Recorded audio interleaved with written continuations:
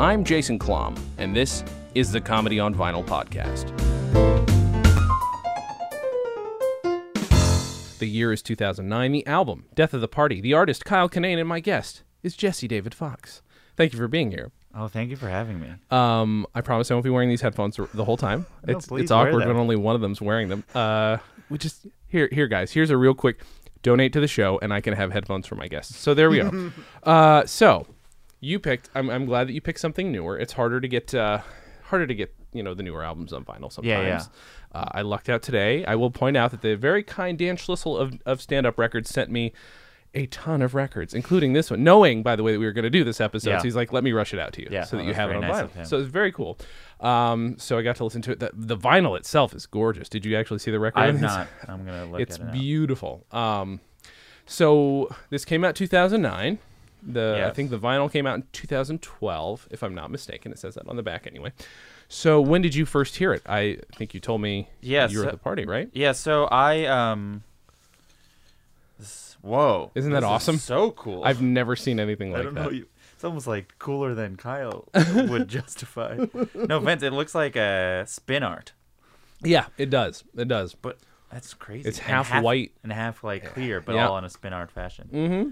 Wow. So I went to the release party for it. It was it wasn't like I did that on purpose. I had not heard of Kyle Kinane before the release party of this. Which, to be fair, he had not released anything. I don't think he even had TV credits at that point. So I was just going to Comedy Death Ray. Okay. Which before it became Comedy Bang Bang, and we're talking about the live show, not the radio, not the podcast. Right. And that was my second Comedy Death Ray. To back up, I've lived in LA at that point only like, let's say 3 or 4 months. Okay. To work in the music business. And I made a friend who was like, "Oh, you should come see comedy with me because I'm trying to work in the comedy business and there's lots of good comedy right now." Uh-huh. And he took me to Comedy Death Ray, and it was the Halloween show. And I was like, "This is amazing. Yeah, comedy is very good." Uh-huh. I remember John Daly and Brett Gilman were hosting In Character as the characters they do on the Comedy Death Ray, Comedy Bang Bang podcast. And Hannibal Buress was the first comedian, and I'd never seen Hannibal before. Man. And he told one joke, and it was like a light switch where I'm like, oh, I guess I'm just going to see comedy like every week for the next, like, now 7 years. Holy shit. And then Kyle was either next week or 2 weeks after, and he was hosting Comedy Death Ray as a release party. Okay. And he was so funny that I bought the record at the release party, which I almost never buy. It's CDs at the time. I almost never buy CDs, but I was moved to LA, so I had a CD player to fill. And he did a bit that of the times I've seen Kyle Kinane, which is probably more than most comedians. He can make me like almost like it's always crying, laughing at a point, or like. Couple times he's made me almost throw up from laughing. But he had an old bit that he stopped doing eventually, which was he had a pizza menu. And he just walked through the menu. It was, and I have since talked to him about it, and he goes, "Yeah, it's just like if I had to fill time, I'd just be like, I got 8 minutes. Let's see how I can make it 8 minutes. I got 15 minutes." So the premise of the pizza menu was that there's larger and larger sizes of a menu, and that was it. He was just imagining why someone would order a bigger size of a pizza. And I was like, this is so funny. I'm going to buy this guy's record. I hope it's good. And it was so good. Yeah. I was just like, I tried to tell everyone almost immediately that I was like, there's this guy and he's doing comedy. And I was trying to find YouTube clips with his early YouTube, so it's like bad quality. And again, he didn't have TV credits at that point. And it was like, there's 3 records that year, I think, that I became obsessed with and I would just listen to over and over again. Partly because I had a car, and partly I was this weird time where I would listen to the same album, the comedy albums. Okay, sure. Which I feel like since I never do. This is definitely re-listenable too, though. I realized after listening to it, I'm like, shit, I've heard this. Why don't I own this yet? Yeah. Until today, why don't I actually own it? Because I really do love it. Yeah, it's amazing. I mean, it really is. I mean, like, as Kyle put it, I spoke to Kyle recently for my podcast, and he's like, yeah, just like everything I had for 10 years. I wasn't planning on putting out a record. Yeah. A special thing was like, do you want to put out a record? And he's like, well, I guess I will. Oh, my God. He's like, I've never done an hour, really, so I guess Right. so I'll just put everything next to each other. And there's something about the perspective that he found in that record is, to me, a perfect comedic perspective and a unique comedic perspective. And the detail in which he writes the jokes is, like, really, I think, unparalleled in this time. Yeah. And that is what makes him that's probably what makes it so listenable. Sure. Where you're just like, the word choices that he uses for no reason. Yeah, there's one bit that I really wish if I didn't have brain because of my cold. There's one bit he does where there's just this layer upon layer of adjectives that I can't remember. Oh, damn it. This is so not helpful for anybody.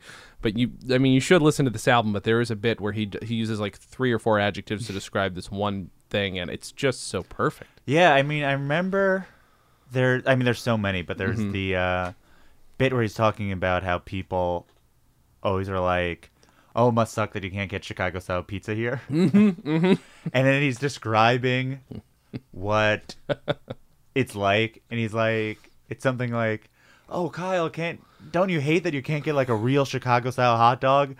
Like, what they think is a Chicago-style hot dog is actually like a used Buick with like Emily Dickinson books in the trunk. It's like, not only does it not have relish, but it's a bunch of books or something like that. Yeah. Or like, yeah, and there's stuff like, will be like, I don't remember the exact words, but he'd be like, he compares having a art school degree to if instead of a parachute you had like a bag full of pasta that someone just like slapped in there like lazily and hopelessly or something like that. And that, like, those are the words that like that make it so such an interesting thing to listen to. And I just like could not get over how funny it was. Yeah. And how it was dark, but also like very silly and very smart in its own way, but stupid in its own way. But the big thing is that it's like so hopeful in the face of despair. Absolutely, yeah. And that is the thing that and that's the thing that is Kyle. Like, I think Kyle pioneered a certain tone in that way, and is incredible at that. Like, sort of like what the previous generation of comedians might have been more cynical about. Yes. Which is like, everything sucks. Yeah. He takes that same things that are the everything sucks perspective and is like, maybe it's not so bad. Right. It's like, maybe there's this glimmer in it. And that's still the thing that he's so good at. Even, like, he's so prolific, partly because he has that one perspective, and he can just live his life and constantly being like, well, what has this year been like? Yeah. I mean, telling this entire story about having to go to the bathroom without once as himself. I don't even think he says that he has to take a shit. He waits till he use the word shit. It's very delicate. He warns you this is not a graphic story, and it's not. It's just, that is like just a well-told story. Yeah, you know. And it was at he at that point he's been doing comedy for 10 years, and he's like, he started as like a guy trying to write jokes. You know, he's of the age in which a lot of those people are, where they're all trying to be Mitch Hedberg. Because you're like, how do you write jokes? Oh, there's a certain formula that Mitch Hedberg has. And the album starts with, like, if you listen to it, like, the first joke, he's, like, doing a Mitch Hedberg impression. Yeah, kind of is, yeah. It's like, they say, Kyle, it's like that same cadence that you can't, like, you're a hero if you get a cat from a pet shelter, but if I try to find a girlfriend from a woman's shelter or whatever. Yeah. And it's that same cadence, and it's A lot of comedians that are around I think like 40-year-old guys, you'll like listen to their first stuff, and it's like Mike Birbiglia straight up does a Mitch Hedberg impression for his first 2 albums. Because it's impossible not to, and it's like, I think Hannibal's first record has like, it's like that same type of thing. But then he started later. He kind of figured out how to not even just tell stories, but like fill out space. As he put it. I mean, now, I don't know if you heard his most recent special, but he does like 30 minutes about gout. Yes. It's basically like a one-man show. Like, just, he has a regular stand-up, and then for the last 30 minutes, he does a one-man show about having gout. And I think that's now like, and it's why he's been able to, he's done 3 specials since 2012. He did 2 in the last 2 years. And yeah, that the having to go to the bathroom story is like a perfect one of that perspective. Which he said, I actually interviewed him yesterday, and there's the joke, which is the waking up joke, which is like, you ever wake up in the morning and you have like the misguided belief in believing in yourself or something like that. Yeah. And then like you look at the clock and it says boo. It's like 8 o'clock and it says boo. And he said, once I wrote that joke, I was like, oh, every joke is this joke. From the rest of my career, I'm writing this joke. Wow. Like, if I start from this point, this is like the voice I was told I was supposed to have. And if you get a good one, there's like a certain amount of like endless ability that like a voice can bring you. Yeah. And especially for him, because he's just like, his ability to be both loose and so specifically written is what is so special, I think, about him. I know my limitations. I know what I can get away with in this world. That's what you have to find out, I know what I can do and what I can't do. I know that I can effectively haggle down the price of a replica Civil War bayonet at a swap meet. I can do that with confidence. Nobody in here is going to be surprised if you see me about to get in a fist fight with the night manager of a Red Lobster over whether or not the moon landing was faked. Just eat your crab legs and be unflappable. It's to be expected. The exciting part about life is finding out what you can't do. Because you don't find out until you try to do something and you're stopped. What I can't do, as I found out with experience, was take off my shirt and look after 2 boys ages 3 and 1 at a family aquatic center in East Lansing, Michigan on a Tuesday afternoon. What's really fun to listen to about this is, yes, what kind of juxtaposes it, and it's also kind of fun to watch him perform too, is that he also, speaking of Mitch Hedberg, sometimes has a tendency to not even address the audience physically. Yeah. He seems to be looking off into the distance and doing his own thing. But in this, word choice is huge. Yeah. But at the same time, there's some times where he's either slipped up on a line or made a couple, but they lend so much to the telling of the story that it doesn't matter one lick. Yeah, I think he there's a certain refinement that would not make sense for him. Yeah. Because even on the back, the photo that's on the back is him holding a beer. As he tells it, like, eventually, I think he said, like, he wrote that joke and he decided to grow his beard out or something like that. He said he bombed at the Aspen Comedy Festival or whatever. And he's like, all right, I guess it's over. So then oh, no. And then he just, like, committed to being this guy. But, it's what I think it's actually, like, reflective of is the idea that your dreams might not come true. Is the funny thing that he taps into. And I always, it's a thing that I've always thought about, which is, I think probably everyone, young Gen X, and probably through millennial, but I can't speak to young millennials, but I imagine it's the same thing, which is like, we're the generation that was like told you can do whatever you want. Absolutely. And you do whatever you dream of doing. And that is like not correct. Right. Like sometimes it is. Sure. And I always think about, like, and that was the case with me, which was like, I decided, midway through, like, towards my late 20s, like, oh, maybe I can be like a blogger and a journalist. Based on nothing other than, like, I thought I had a lot of opinions about things. And that was kind of, and I liked doing it, right? Yeah. And I got really lucky that I was correct. Yeah. Because I was never like a good writer growing up, but I thought my opinions were good enough, and I could articulate them out loud, and I was not embarrassed to be bad at it for a while, and so it worked out. But I know people, especially when I really focused on being like a comedy journalist, there was a time, there was like a crop of people at like the first wave of like contributors to splitsider.com that I was a part of, or maybe it was the second wave, and not all of us like made it. Yeah. Because there's not tons of room to be a comedy journalist. Sure. And I think, so I was right, but I see how easily I could have been wrong. Sure. Yeah. If I was like slightly less funny, and I'm not like super funny, but I can write funny enough that like I was able to be a blogger. Yeah.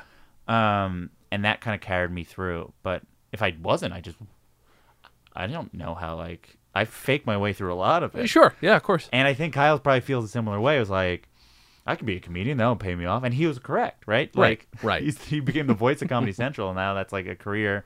But so easily you can see how it went wrong. And I think his comedy taps into that like real feeling that like we were told both that we could like believe in ourselves and our dreams can come true, and that is like a better career option than like being just good at something. Which is like another harsh reality that I think a lot of people are now dealing with. At least I've seen with my friends, where it's like as we get deeper into our 30s, people like finally reach whatever the mountaintop they're at, and they're like, oh no, I don't like this. Yeah. And it's like such a specific field that I have no experience for anything else. And there is the career path of doing something that you dream of is like a dangerous one in that regard. Yeah. It's funny. I saw Chris Rock recently, and he's just working on stuff right now. So he was bombing for an hour and a half. I tell this story like a million times, but it was amazing to watch. Because I know he doesn't. I've seen Chris Rock bomb essentially on purpose before, but this is the longest. He showed up at the end of a set, at the end of like a show, to like work on stuff, and then an hour and a half passed of him just bombing. Wow. And he had one joke that really worked, which is like, he said, like, he's like, oh, my friends tell their kids they can be anything they want. And he's like, no, maybe if you're a white man, but like probably not. So you could be anything you're good at. And you Chris rocked it. And I think that's probably true. And I think like Kyle taps into that tension that I think you don't, that sort of like, you don't see it with a lot of comedians. Wrestling with the idea that being a comedian is like just being like a creative professional. Yeah. And not being like, I think like most comedians treat being a stand-up like being a rock star. Oh, yeah. And he treats it like being like a graphic designer. Yeah. And how it's still hard to like make it as a graphic designer. Yeah, I love that he uses the word craft. I maybe not even talking about stand-up, but he uses the word craft, and he talks about like comparing what he does to like actual hard labor. Yeah. And having done maybe a little bit of hard labor, but sucking at it, and knowing full well he did. But like that's one thing that I really, and maybe that's kind of the current that's there. There are two things, well, number of things, but like this kind of hopeful realism that's in there. He's still of course very hopeful, but he's still very realistic about it. But there's also this whole thing that this is not some magical thing that was given to me by God. Like I had to earn this, and also I hope I'm good enough to keep going. And you're right. I mean, I think that does kind of permeate a lot of comics who've come up since, which is this is less than 10 years ago, but it's crazy that it is still, though, when I picked it, I was like, it's probably recent. It's weird. And I was like, I guess that's 8 years ago. Like, that's a really long time. It is, especially given how far he's come. Yeah, and I was just, and, you know, I used to feel a little bit insecure about how long I've been following certain comedy. You know, I've always been into it, but I think, like, a lot of people, you didn't, like, know it was an option to be a thing to be into, because, like comedy nerd wasn't even, like, a word. Right. Until, like, 6 years ago. Yeah, yeah. So then you're just like, oh, I'll just watch comedy because it's funny, and then that's the thing that I watch. And so then, and like I wasn't like following the alt scene like super closely. Like I like comedians, but I don't think I like registered that like, oh, there's like a thing bubbling up. Yeah, yeah. The closest was when I was a kid in high school. I would use a fake ID to go to the Comedy Cellar. I grew up in Long Island, but I would use a fake ID to go to the Comedy Cellar. And so I liked that, and that was like around the like Tough Crowd time. So like that was hot, and I liked it because it was comedy. But then I think I got tired of it because it was like, it really was like, it was a club, you know, and people were like there to crush, and they're doing the same jokes over and over again. And I get why you do the same jokes over and over again, because it's good to, it probably feels nice to do well. And that crowd is a lot of tourists or whatever. And the same thing that happens with everyone, probably. Like, a lot of what alternative comedy was a reaction against that. And so when I said, like, when I went to those comedy death rays, I was like, oh, this is not that. Like, this is, like, you can feel this a joke that Hannibal wrote after dinner or whatever. He literally goes, I remember when I saw Hannibal at Comedy Death Ray, it was for Halloween, and he does a joke about Paranormal Activity 1 or 2, whatever it was, where they put a camera on a fan, or on a rotating fan. Okay. I haven't seen the movie, and he makes fun of that. And he goes, all right, that's the end of my Halloween material. It's like, sorry, Scott. And I was just like, I didn't know that was allowed. So then it was just really refreshing to, you know, I would go to Comedy Death Ray probably 3 times a month. Okay. And then start listening to that podcast, and then like WTF was just starting. Okay. And it was just really refreshing to see, like, creating as kind of in that sort of way, like trying to come up with something instead of like, I don't know. I think I've always been interested in the process in that way, and I think this generation, this time period in comedy is like defined by like letting certain fans into the process, and like why I created a podcast was to do that to like the furthest extent yet available. Yeah. And I think that's like, I like to see, you know, I do like to see a person, an act evolve, where like if you go to certain clubs, you're seeing like an act as is. Sure. And Kyle's always in the process of becoming, like, he like essentially generates material until he's tired of it. Then he hopes there's a special. Essentially, as he told me, he's like I keep on generating material, and then I hope I have a taping booked. Otherwise, I'm just going to not do those jokes anymore. Oh my God. He's like, it's never done. It's just whenever the recording is, I record it, and then I move on because I can't do material that I've done for that long. Wow. Oh, God. Hey, anybody ever make that mistake, like right when you wake up in the morning and you believe in yourself?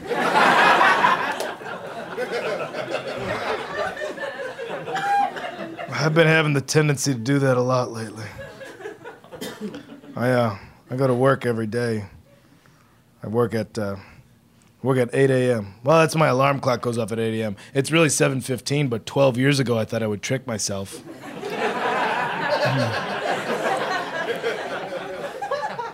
My alarm clock goes off at 8 o'clock. I have a big digital alarm clock. I thought it would be louder and more effective. It's a big display. 8 o'clock on a digital alarm clock just looks like the word boo. It's just like Sanyo's trying to give you a preemptive thumbs down to your day before you can even get out the gate. And he has the ability to still feel like refined when he does that. Where I think the opposite end of it is this was all of this was happening after Louis' everyone should do a special every year thing, which I think was very bad for comedy. Mm-hmm. And I think for most comedians, I think some people are exceptions, and then it's fine. Yeah. But I think a lot of people were recording specials every year and should not have been recording specials every year. And then as a result, it's made it so now there's 1 million specials every year. Yes, yeah. There was 90 or something like that, 100 last year. Oh my god! And filmed, not recorded. Yeah. Holy shit! And now it's probably even more because Netflix is doing, I think, one a week. Yeah, it's crazy. I feel like it works for something like Edinburgh where you're waiting to get recognized doing your hour every year. After that point, you're doing okay. Maybe you take a break. Yeah. But you're right. It's not for everybody. No, I think it's the idea of doing a new hour every year. It's, Jen Kirkman was saying that's George Carlin phrased it, which is you think of a special as not a special, but just a check-in to what my brain is thinking about this year. Yeah. And I think that only works for a certain type of comedian. Yeah. Yeah. If you're doing observations or stories, hypothetically, you want to generate new life material and new perspectives. But, if you're a person, it's almost essentially if your comedy is character driven, but the character is who you are as your true, your actual self. Mm-hmm. Then you can maybe get away with it just in so much as it's checking in on a TV show character. Sure, yeah. That's a good point. I hadn't thought about it that way. But yeah, I mean, as far as, it's, what do you think could you condense, does he have an idea what his character is, or could you condense it into a sentence? Yeah, I mean, I think, there's essentially I think actually there's two ideas of Kyle as a character. And I think one is the shallow reading of it, which is like hipster Larry the Cable Guy or whatever, which is I think he jokes people call him that, but it's the I'm just drinking beers guy with a beard and but I think the more the character really is these sort of there's balance between hope and misanthropy. Is that how you would say it? Because his record starts with him talking about a review of himself yes. in London, which is a very weird way of starting. He does it. The joke that he bails on about the women's shelter. Uh-huh. Then he talks about how comedy let him go to London, and they reviewed him as bleak and misanthropic. Yes, right. And that is I would say is a fundamental misreading, because I think he is a grump, but a very hopeful grump. Yeah. But that he just uses that to set up the joke of you ever get so lonely you sleep on your couch or you feel like you're sleeping next to somebody or something. So good. Also, I think there's also really good. I like when he will use these diametrically opposed ideas of his personality, where he's he at one point just fully calls out, what does he say? I can be driving down the street with a friend and see a truck showing another truck and just think, that could be a metaphor for power, and how even the great pillars of power need support every once in a while. But I'm just gonna say, it's hey, look at those two trucks trying to fuck. Yeah. Oh, it's so good. And I think the other part, I slaughtered that joke, by the way. Yeah, just I mean, horrible. it's that's a metaphor for how our heroes need help sometimes. Yes, themselves. right. There you go. Look at those two trucks trying to fuck each other. Mm-hmm. There is, I think, what maybe is just, I think he gets called a storyteller just because his bits are long. Mm-hmm. And he has stories throughout, this record. And then as he kept on doing longer sets, long things. Mm-hmm. And he's a bit of that. Because, he has, the taking a shit story, or, sure. later he has the sitting next to a woman with a bag full of pancake story. And he has a few airplane stories. But I think if anything, his stories actually are feeding into more of like flights of fancy in certain ways. Yeah. Okay. You know, like the joke he ends up talking about on my podcast is the one where he just like wakes up in the morning and goes through his apartment. And that is mostly just imagining things. It's not really a story, even though like there's a beginning, middle, and end to it. He just like looks at a pile of laundry and thinks this is what you'd think this, right? And then he's like goes to his bathroom and he looks in a mirror and he thinks it's like, am I a Greek god? Where's the chisel? I was looking for the chisel, but instead I found, as always, a garbage can overflowing with Del Taco wrappers. But even that is like a beautifully painted image. Yeah. He's very good at these sort of visual that are like essentially metaphors for like whatever this character is. So I can't remember what I was saying, but I do think and again, I haven't listened to George Carlin so long that I don't even know if this is true, but it reminded me of like the word brain dropping. Yeah. Which is like, this is what my brain came up with. This, like, I essentially lived a year of my life, and my brain, this stood out in my brain. Yeah. And some of it was true stories that happened where I was, you know, I went at some point I went to the bathroom and, you know, there's this, the scumbag idea part of his character wavers, right? I think that part of it, that's part in this record too. There's like the jokes about, I don't look like a guy that can like be with kids alone at a pool. Right. He has like two jokes in the similar vein, right? He has, I don't look like a guy that can be alone with two kids at a pool on a Tuesday afternoon, and I think is how he phrased it. And he has a joke about how I don't look like a guy you'd leave alone with your kids, but I think they're actually like two completely separate jokes. You're right. Yeah, that's a good point. So there are jokes like that, where he thinks of himself as a werewolf, like he woke up in the morning and like Coors Light is the silver bullet. But then, you know, I think also on this record is like the Trader Joe's bit, which is like not a thing that he probably would do anymore, but it's so funny. Oh, it's brilliant. Yeah. You know, and actually, I feel like that would be the kind of thing that would remind me a little more of like you're making me now just think of Carlin. So now I'm wondering if there are comparisons to be had, and you know, any bit that's kind of a list bit is either going to make me think of Weird Al or George Carlin. Those are going to be two guys who do lists better than anybody. But yeah, the Trader Joe's bit stands out. I was hoping it was on this album. I couldn't remember. And that was thank God like, it got here. It's interesting because it was the thing that I sent to most people. Because I don't know why. One, it's so funny, and he has so much fun telling it. And I think how it functions now, I'm like putting on my like true comedy critic hat. It functions because it happens later in the record. That it works in two ways. One, it's essentially like an observation plus like an absurd kind of blowing up of how a thing works or whatever. And that is like when I send it to people, like, look at this funny thing where this guy's just pretending.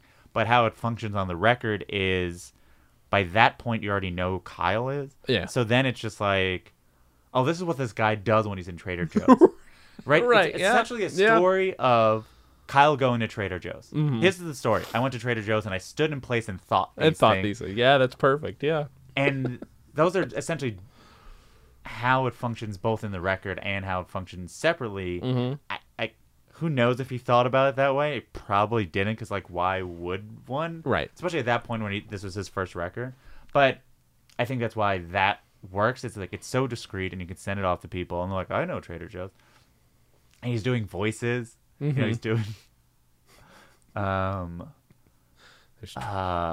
just remember when he says like, "Do not dishonor Trader Ming." Yes. It was so funny. It's so funny. And then also the insomnia bit. Yes. Yeah.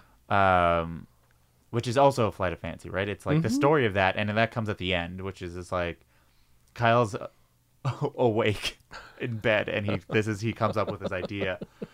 And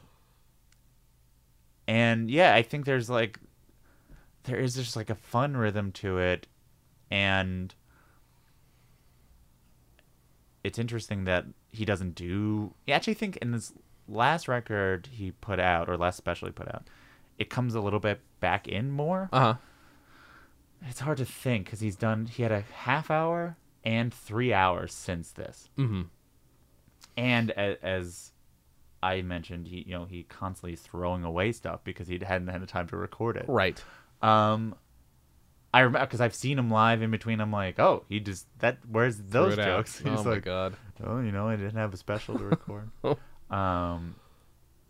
Yeah, and then so this special has a lot of just like tangents. Mm-hmm. And that's why actually I think it's best to listen to him in an audio form. Because especially compared to Comedy Central, because Comedy Central has to air 42 minutes of it. Sure. And he films an hour and 20 or whatever. An Yeah. hour and 10. So they have to cut out this stuff that you cut out, which is like, he has a tangent on the recent record that is cut out where he's just talking about how he feels like he's fortunate, he's optimistic but paranoid or something like that. Mm-hmm. That like at any moment he can like end up like it's going well, but then God's gonna realize and he's gonna make him a Benihana chef. And that's just like, and it doesn't say in because it's, and then he just talks about how Benihana chefs are the most stressful job, Mm-hmm. and that's already a tangent. But in that, there's another tangent about how, making fun of the idea that chefs are the new rock stars. Uh-huh. And it's so funny. Oh. He's like, it's so funny. And that just sort of like, it's not really like a takedown or like he's making like a big point. He just like is circulating the absurdity of the idea that it's like a guy with a neck tattoo of a whisk. First off, I believe there really is a Trader Joe. That's the only way I can get through. I don't like to think like, oh, it's my last $17 I'm spending on weird microwavable Indian food. I like to think there's really a Trader Joe that comes in there like late Sunday nights with a pith helmet and a safari jacket, and he comes in after they're closed with like an entire fishing net full of prepackaged items. And he wants people to believe he travels on some kind of spruce goose type airplane or a large boat. And he just comes in and he just splays the bounty out. You have to call it the bounty at Trader Joe's. He splays it out on the floor and he just, oh, the seas were angry. Oh, we lost a few crewmen in the South Pacific. But the island women, the island women. Branch number 847. Oh, the island women. I feel like that, like he's eccentric, but like people put up with it, employees put up with it because that's why they get benefits, He's got this potential too, though, where he says some. I think you're right. He's not making a point or going out of his way to make a point, but he says some big shit in this such an unassuming way. I feel like he could get away with more if he wanted.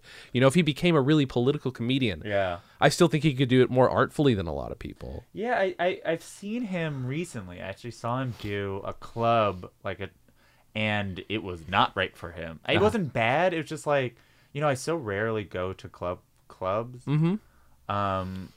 because I just don't like the energy of it. Okay, all right. And I don't like, I'm like very interested in comedy audiences, and I don't like, I know when they're laughing wrong. Okay, yeah. And I don't like how it then reinforces bad behavior in comedians. Sure. That is like the thing of if I think if I have any role in the comedy world, it is to like try to make it so audiences know to laugh at better places. Yeah. Because then better comedy results, blah, blah, blah. But his rhythm was different, right? So because he's doing his thing and, he's not doing short sentences where you're like, the joke's at the end of this sentence because I ended with a hard consonant and it's short. Yeah. He like adds adverbs and adjectives and it kind of like meanders through whatever. And so the rhythm was off, but it was very close to after the election. Mm-hmm. And he's just like, I need to say something, but I don't know what it is. And I actually can't remember I can't remember what he even said, but I think he, like many comedians, it's interesting that what we call the second comedy boom, whatever we define it as, it's like almost directly correlated with the Obama administration. Yeah. Yeah. And so then we have all these comedians who never were political. Yeah. And it's a different style of comedy. And now we're all expecting all these people to like start talking truth to power. Uh-huh. Well, come on, where's the next David Cross coming from? And you're like, I don't know. They just like never did that. You know, it'd be that's like a really good point. Yeah. And I've never been a huge fan of political comedy. Because I always feel like, though the jokes might be phrase novelly, the joke is always the same, which is like, making the same point everyone's making. Sure. Or the opposite, which is like, ooh, I'm making the point people aren't making. Which is like, the grand contrarians of our time. I used to say that like political comedy is either like Salon or Slate. It's either like, racism is bad. Like, I mean, yeah, that's true, but like hard to like really make that interesting comedy. Or like, what if racism was good? And you're like, that's also not interesting. Right. So it's hard. I think a lot of these comedians have audiences that are expecting it from them and don't know, really what to do. And I have not seen. I can't think of any comedian who I don't think of as political shift to being more political in a way that felt totally natural and as good as their other stuff. Sure. Have you? My God. And it's only been 2 months, right? So it's like they haven't had that much time to work on it. No, and I mean, I feel like the best ones of them are going to, it's just going to be, since they're talking about life, the adaptation has to just be talking about what life is like now. And, it's not going to be political necessarily, but the most political for some of them, for the best of them, will probably be like, this is what life is like now. Isn't that disappointing? Here's also my jokes about it. Like, I don't know that there's going to be like, you don't need Kyle Kinane speaking truth to power. I mean, we've got late night. Colbert's turned the late show into just another Colbert Report. Yeah, it's weird that they then have another 40 minutes of like regular late night show to do. Yeah. Which is like, it's a harsh shift. And I think I've not as sold on like the new Colbert show still yet, as I think we've all just accepted that they are, and the ratings are good because it's still tonally very weird. Yeah. That I'm. I was about to say famously, but I'm not famous. But like I'm a Seth guy. But I think the nature of that show being smaller allows it. I think the hard part with Colbert now is that the show needs to feed Colbert as a performer. And so then like he'll do a political joke, but then has to like do a song about it, or where like Seth ain't doing no song. He's just gonna tell some jokes. And I think that sort of halfway point between like what Seth is doing and what like James Corden is doing is a weird position to currently be in, and they'll probably figure it out. But actually, to be fair, on Kyle's new record, he talks about guns in a way that's not, again, it's not really doing like guns are bad. He has a bit about open carry and how he annoys it because he always thinks that when they say open carry, they mean alcohol, and then when they mean guns. Then he just talked about like, if we're going to have a gun, if we're going to open carry a gun, like you should at least wear the clothes that are appropriate to it. And he just goes, he's like, he saw a guy with a gun and he's wearing board shorts. And he does one of the, it's an easy move, but like to yell off mic. And he just yells like, long pants.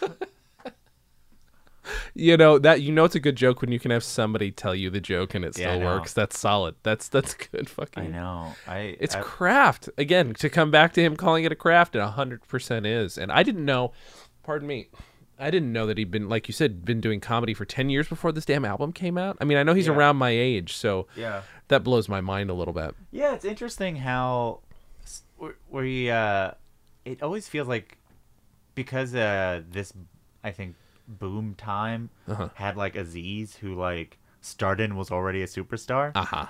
We assume everyone was that is Right. like the new pace. But for most comedians, it's still like what the pace was, which is like takes 10 years to Sure. like be a person. You know, like I was like I realize, and it's almost like unbelievable. Like before Tig put out her first album, she'd been doing comedy for 13 years. Yeah. Right? Man, And that's crazy. so long. Yeah. Feels like it. Feels like it. But now it's a little bit different because people are, you know, you're seeing a lot of albums pretty early on. Or at minimum, we see. I feel like the new trend is when you have a half hour, you release your album. But he was like, I think 2009 was still like getting an album was not a thing you took for granted. You're like, oh, Right. I get an album? I didn't know that's allowed. And it's hard to say like, as a result of the album, you know, he says it's on the special, but in the album, and it is true. He quit his day job like literally 2 weeks before he recorded it. Yeah. And so the album is also just like a like, all right, I guess I'm a comedian now. Yeah. And there is that energy of he talks to. It is that same thing of like a comedian's like a creative professional. It's not like he's not like I'm in showbiz. It's like Right.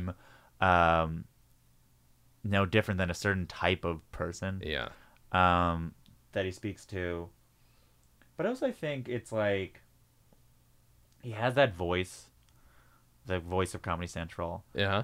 And I think some of it is it's a thing that I always wonder of comedians that I like, how much of it is just like, oh, I like their personality and they're like they just have whatever the cadence and the rhythm of a funny person is. Yeah. Because he has a lot of that in there. Definitely. And I like it. The thing that I always, even looking at it right now, that I find always annoying about his stuff, and I wish I just told him that he should change it because it makes it very hard, is he names the track listings after, like, themes. So they're not what they are. Okay. Yeah. These are song titles. Yeah. The house is rocking. Dream Police. And so, you know, like, Trader Joe's is, I think, writing on the wall. Holy shit. So, like, I hadn't even noticed that. I was in such a rush to listen to it. That's amazing. Yeah, so like right now I'm like it's hard to remember the certain thing, and it's each one like his newest one. The tracks are named after the ingredients of I think like a Chicago style sausage or whatever, because like it's called like it'd be like beef, pork, assorted spices, and you're like, Well, it's as maddening as reading a David Cross list, which is one of my favorite album track of any time of all time. Is one track on one of his albums is entitled "If Baseballs Had AIDS on Them," which has nothing to do with anything he's talking about. He just didn't give a fuck. But I like that. So these are themed though, but still equally is hard to make. yeah, out. well, you literally can't do anything about it. It makes it so it's impossible to remember it. Yeah, it's even looking at him still annoyed. I wish I told him that he should stop doing that. I should have asked him why he does it, and I should ask him to stop. Well, he probably thinks that I don't think of, you know, he probably would be like, but even this one has discrete things. You know, there's like, yeah, I mean, track listings, I guess, is weird because you're like, I didn't think of myself as like doing track listings. But you still gotta like throw a person a bone. Right. Yeah, I mean this is a great in terms of like an album, since it's not a sketch. He's not a sketch comedian, he's not a musician. Yeah. It's a great album experience. It's a full like there's Yeah. nothing bad on here. There's not a misstep, Now I'm which trying is to think insane. if there's anything I think is bad. The only like they said, the only stuff that seems like might be one or two performance mistakes, and they add to it. Yeah. And you You'll know, stumble on a few words. and it's somehow perfect. Of this Yeah. guy who might have just woken up Yeah. and walked in the room. Trying to think of now. I really want to think of if there's a thing that's weaker. You know, it's harder. I guess I'm trying to think. There's certain things that feel observational. Mm-hmm. Oh, there's some jokes that there's the bit about how his family he comes from like a long line of heroes, and like one fought in World War II, and my dad fought in Vietnam, and the closest I got was that I in 6th grade played for a little league team that was sponsored by a funeral home. And people laugh at that joke, even though that doesn't make sense. That's really the setup for, because I know what it's like to wear a uniform that thousands of people died for. And you're like, that feels like math. And he'll probably say the same thing, which is like, though it's clever, like, what is that for? Right. Where he has that thing about like, I remember loving, the best ones are the ones you're like, yeah, that sounds like Kyle Kinane, right? It's like when his bit about how the Detroit Lions lost every single game and still got to drive home in a Bentley, right? It's like we need in the punchline is like, I'm not saying policemen and firemen aren't heroes, but we should redefine the definition to include people who can do their job, to do their job wrong every day and still drive home in a Bentley. That one's great. Man, I didn't realize I can quote so much of it. What's the other one I really like? He talks about selling cake decorations. You never feel more like a toothless cog in the machine than selling cake decorations over the phone. I think I got insomnia. Sometimes I don't fall asleep till like 1:45 or something. Sometimes I'm just up, like I'll watch like all of Jimmy Kimmel Live, and I just I think I got insomnia. I really think I got. And for those of you that don't know, it's basically what happens is I'll lay down in bed and I'll get to that point, that tipping point of, if sleep, you're laying on the beach. And sleep is the encroaching tide licking at your toes. It's getting closer and closer to take you away into slumber. And right as you feel your body start to float and about to be carried off, insomnia is the booming voice that just says, "Hey Kyle, do you think you could barbecue over a volcano?"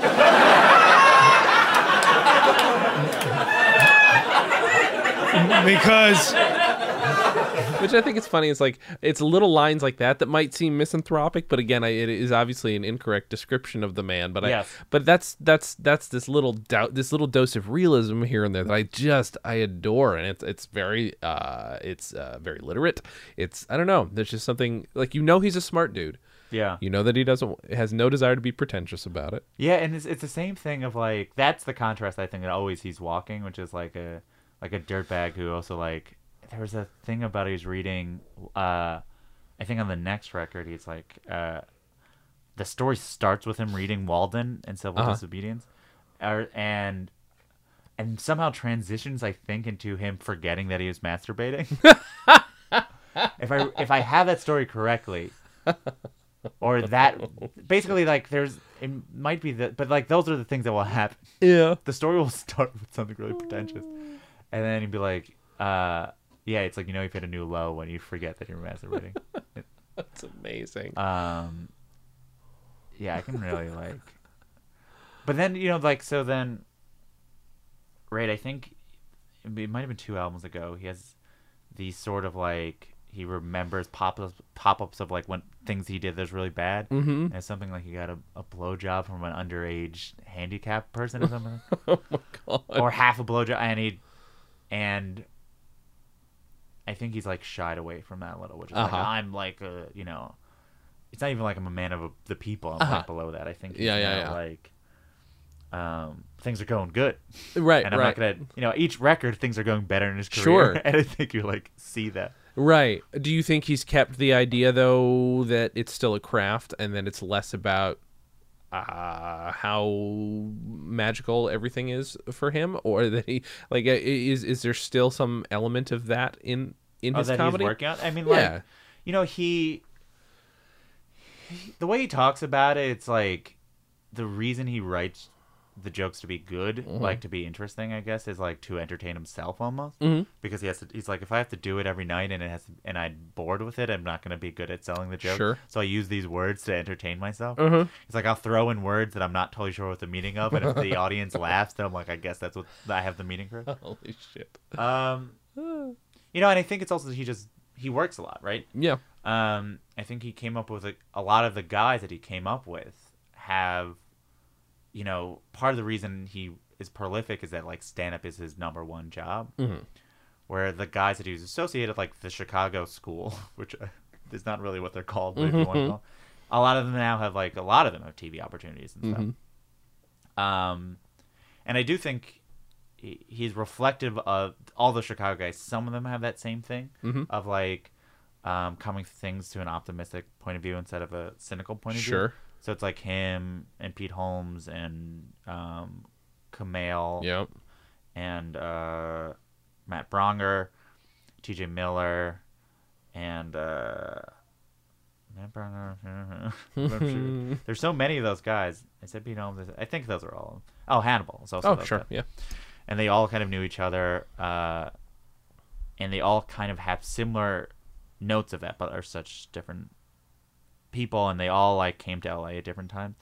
Like Kyle was in LA for a really long time, and that's a really interesting, surprising thing about him. Yeah. Like he was doing comedy in Chicago for only 4 years, and then he lived in LA for 6 of the years that he was doing stand-up. Where like Pete and Kumail went to New York, and T.J. Miller became like a movie star first.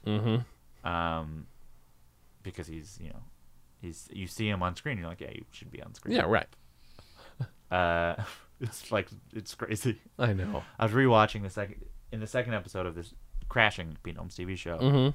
TJ comes in a scene, and you're like, hey, what's TJ doing? Just like immediately like, and he's like, he wears glasses. And you're like, well, what's that nerd TJ Miller doing? Okay, so here's what I like to ask people towards the end of the Sure. episode. If you're going to tell people why to listen to this album, I mean, it is his first. Let's say somebody doesn't know Kyle Kinane's comedy. What's a good reason to give this thing a listen? Yeah, I think I've never thought about that. Every year I rank specials, and every year that Kyle has put out a special, he's been in the top 3 of it. He was I think number 2 or 3 2 years ago and number 1 last year. But I do wonder if you haven't heard him at all. If you hear like a 30-minute thing about gout, you're like, who is this guy? And why should I be so invested in it? Yeah. And also who has 30 minutes? Right. And maybe, I don't know, because I've been through this whole ride with him, man. So I don't, maybe anyone, but I think this record represents like what most people want from comedy, which is like, oh, it's like everything's compact and funny, and there's lots of different types of funny. And it's essentially like I'd probably argue that he's probably like the one of 2 or 3 like comedian comics of the time, or like the last 10 years. And that is because of like the specificity of language and the quality of joke writing. Sure.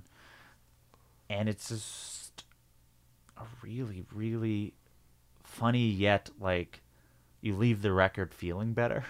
Absolutely. I think that's how I would put it. It's like, very true. Yeah, it's like it's almost cheesy. Like now you listen back how like specific it was about leaving the record feeling better. But like that taking a shit story really is like explicitly about, oh, let me try to do a story that's like optimistic but about having to take a shit in a bad bar. So that combination of like really funny, interestingly worded jokes, clear point of view, but also like it's a feel good record. It really is. At a time where and that was different, right? I mean, like, even you mentioned David Cross a few times, or you feel like you listen to David Cross and you might feel worse about something. Yeah. And that's fine. That's his point of view, and like to each their own. But like, Kyle represents a shift, and it's hard to say if he pioneered it or not. But I think the fact that like you ask a lot of comedians and they'll be like, Kyle's usually in a lot of people's lists of the people they like to watch or who's the best. I think that is reflects a sort of maybe a shift of like how he's influenced people. But at minimum, like it's really funny. Yeah. It really is. Like I haven't listened to it in a while because he has new records that I listen to, but it's still really, you know, I remember it got me then, it got me now. That part where he talks about you don't get good Chicago style deep dish pizza in LA.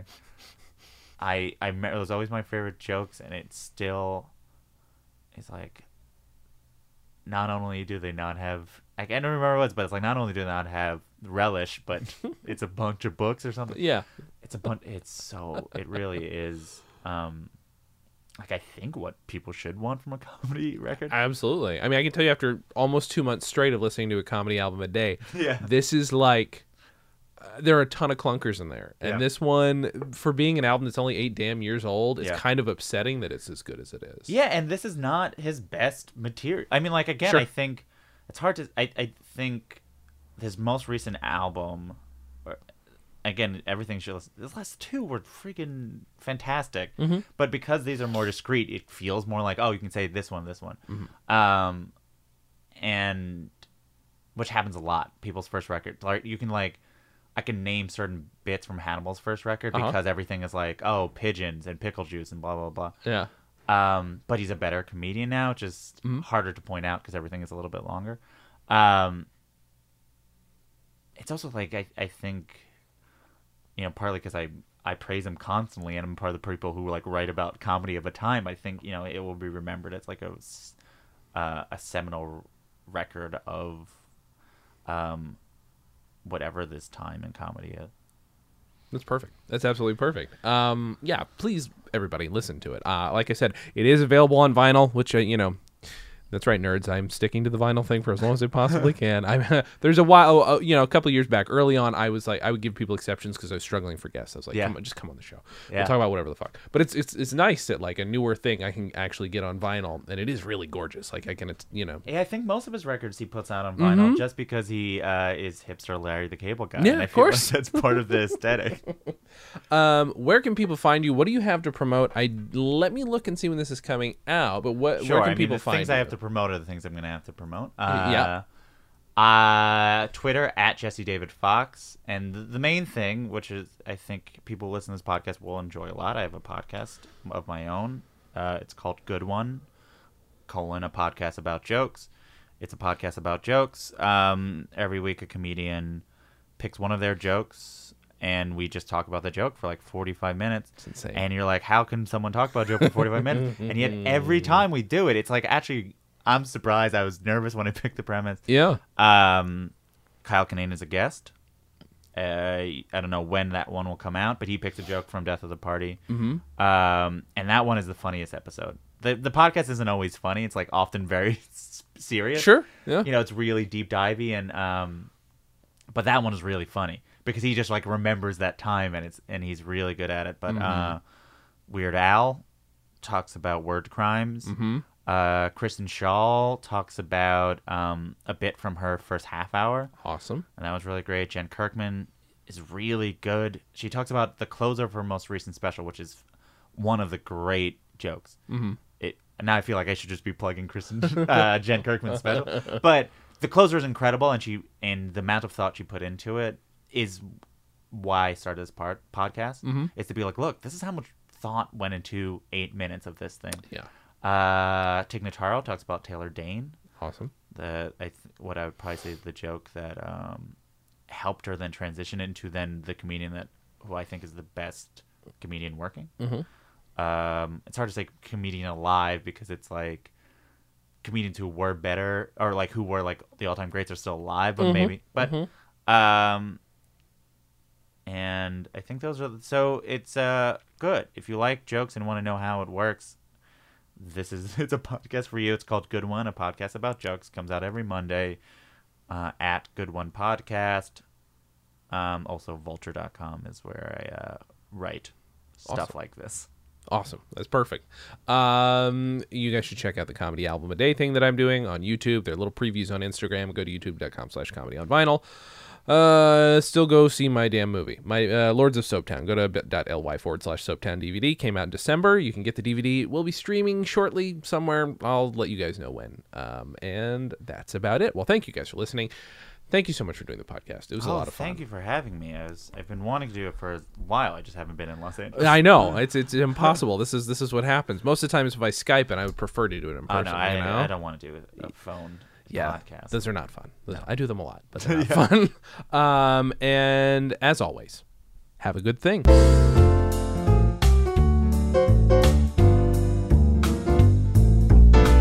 Comedy on Vinyl is a production of Stolen Dress Entertainment. It is produced by Mike Warden and is hosted and edited by Jason Klom.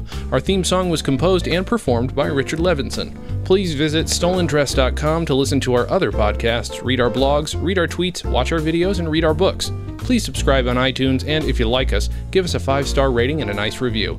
You can find us on facebook.com/comedyonvinyl, Twitter @comedyonvinyl, and find everything else at comedyonvinyl.com. A major portion of Comedy on Vinyl has been underwritten by Stand Up Records. Please visit standuprecords.com for all your comedy needs and tune into the new Stand Up channel available on the Roku, where you can also find select episodes of this podcast.